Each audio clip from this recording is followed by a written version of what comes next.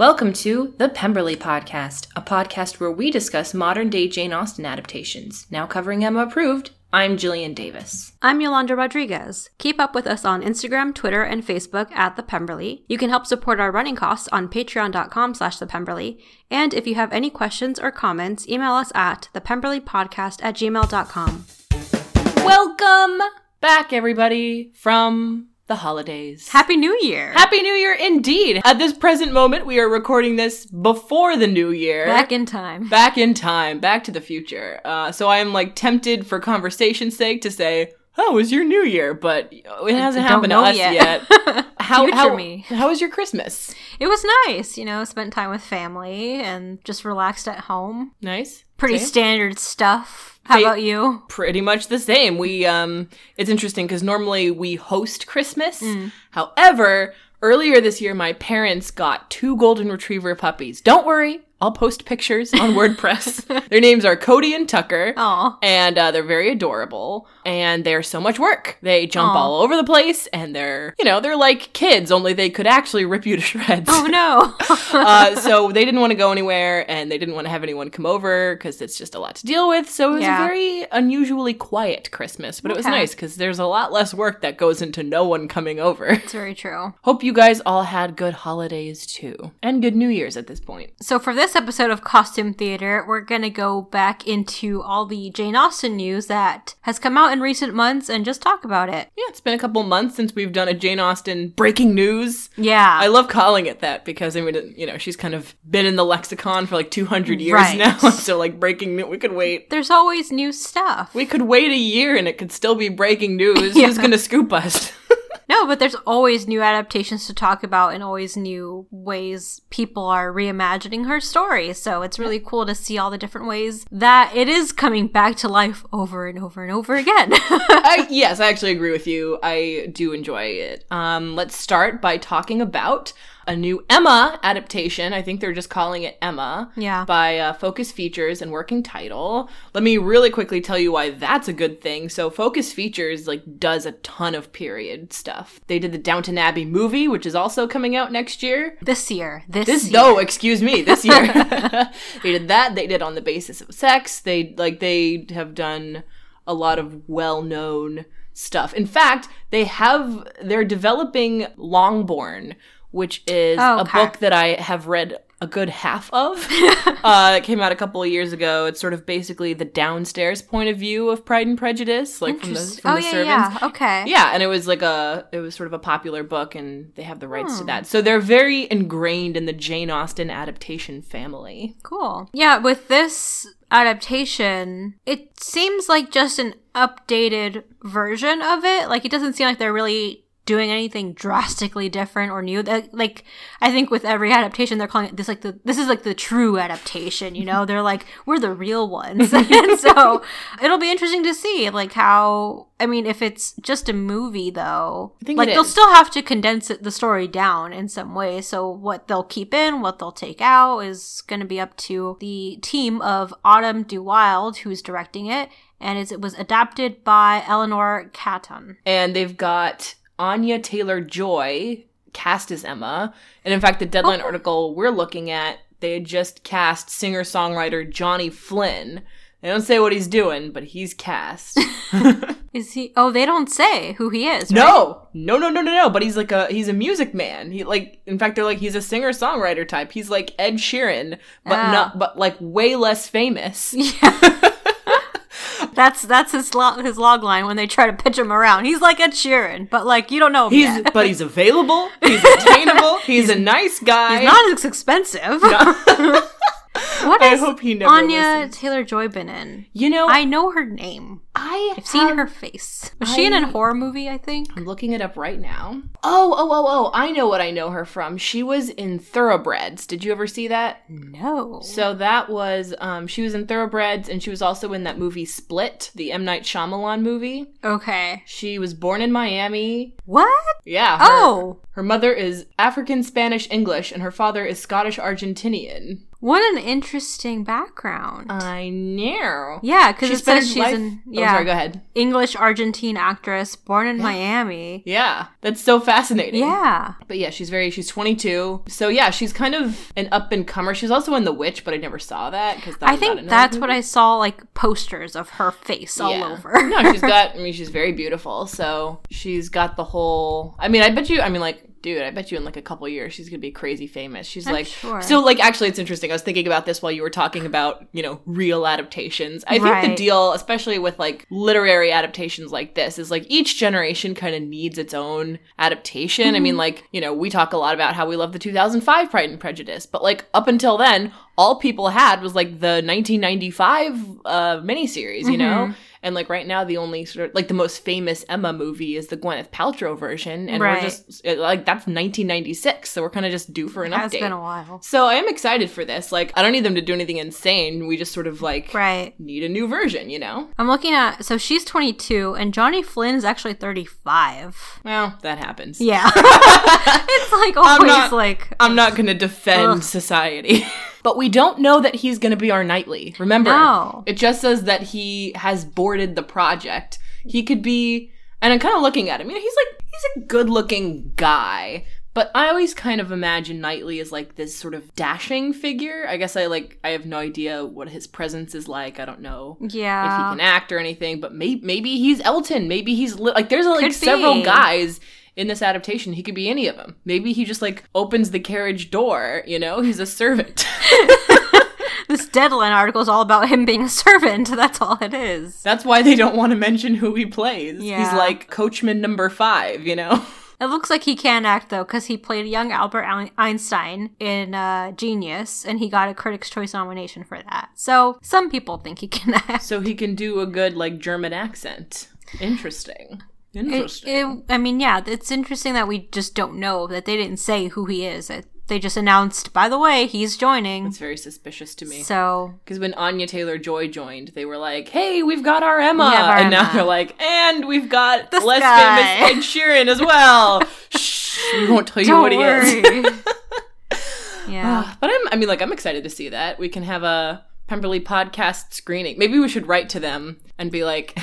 You may have heard of us. We're the most popular, most famous podcast about Jane Austen adaptations out there. Yeah. And I think you want to give us a screening. Maybe. I don't even Invite us to the premiere, Why not? Maybe that's all we have to do. Just have to put it out there. That's true. It doesn't hurt. All the, maybe Autumn or Eleanor or Graham Broadbent and Tim Bevan and Eric Fellner will listen to this, and they'll be like, get on that. We need to get these girls to the premiere. Stat!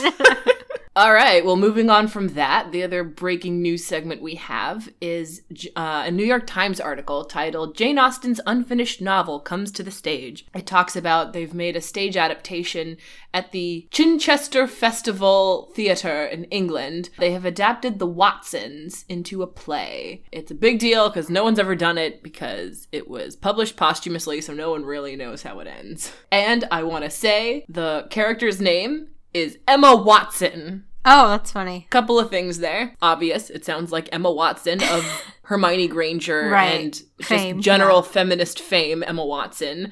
But also, it's a good time to address the fact that Jane Austen did not really diversify her names. No. I get it. It was England. There's like 5 names total. There's more, right? There were more names than that. Well, she could have either gone to Jane Watson or...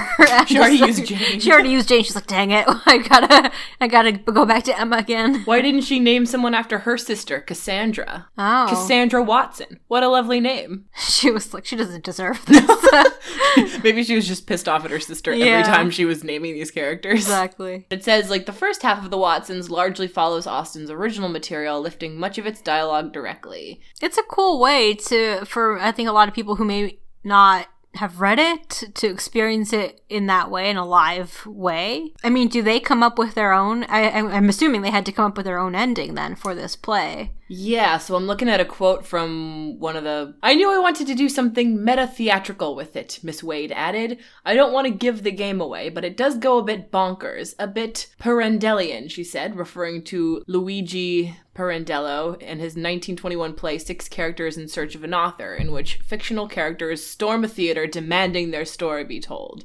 So maybe it just gets kind of meta and weird. Oh, that's interesting. Mad respect. I mean, it's quite bold and can be daunting, I guess, or fun to take on a novel that hasn't been finished and to try to figure out what is the version of your interpretation of the story of how it ends or how it should play out. So again, seeing that play out on a stage is something that could be really cool to see too. I mean, what is cool about it is we talk, this whole thing is about Jane Austen adaptations. And definitely Pride and Prejudice, Sense and Sensibility, and Emma are like the top notches that get adapted over and over again. This is something that's from that same sort of world, but not a lot of people know, so you don't have a lot of competition. Someone's got to be the first. Someone's got to be the first, and it's these people. We will post links to all of this when we publish this episode, and you can check it out, see if you want to explore it a little bit. The next bit of Jane Austen news is that Lifetime has greenlit a couple original movies, but specifically one that's called Pride and Prejudice, Atlanta. And that's going to be a contemporary take on Jane Austen's classic. And what's unique about this is the entire cast is going to be African American. It's being led by Reginald VelJohnson as Reverend Bennett, a pastor of a prominent Southern Baptist church. So I think that's a really unique take on it, of setting it in the South, setting it in this very religious church and everything like that, and all that culture that goes into it too. It should be a lot of fun, and it's going to be a Lifetime movie. I don't think there's really much news beyond that of like release date, so it's like kind of we'll just be keeping our eyes peeled for any additional news in the new year, in this year. Reginald VelJohnson was the from father. Family Matters. Yeah, played the dad, the I cop. hate that I forget his name, but I love that show. Yeah. That's awesome. I don't like from the way they describe it too. It kind of, I mean, because you don't not make him the star, so I wonder if it's kind of more about like the parents than, I mean, like maybe all of them dealing with their girls equally instead of, I mean, Pride and Prejudice is usually Elizabeth and Darcy falling in love. Yeah. Wonder if it'll be a little different. Excited to watch this. It's looking like the same kind of premise, like the eligible Will Darcy arrives into town, and it'll be a lot of fun. And it's being directed by Rhonda Baraka, who seems to have done some other like Hallmark movies. And the script is by Tracy McMillan, who is mainly an author. She did this book called Why You're Not Married Yet. And so that's what she's mainly known from. So it'll be a cool adaptation to watch out for. And the last adaptation that we want to bring to light is a book that's been published in Canada for some time. It's not available here in the US yet. I think it comes out in April. And you can't even order it like on Amazon. Like I actually couldn't believe that. Like you couldn't even order like the Kindle edition in the United States. I was outraged. I'm not anymore because work allowed me some book mail. And so I possess the hard copy of Aisha at Last. I have not read it yet, but I'm very keen to do that. It's basically about a Muslim family that is living in Canada. I want to say Toronto because that's like one of 3 cities that I know. Yeah. Yes, Toronto. I think it is.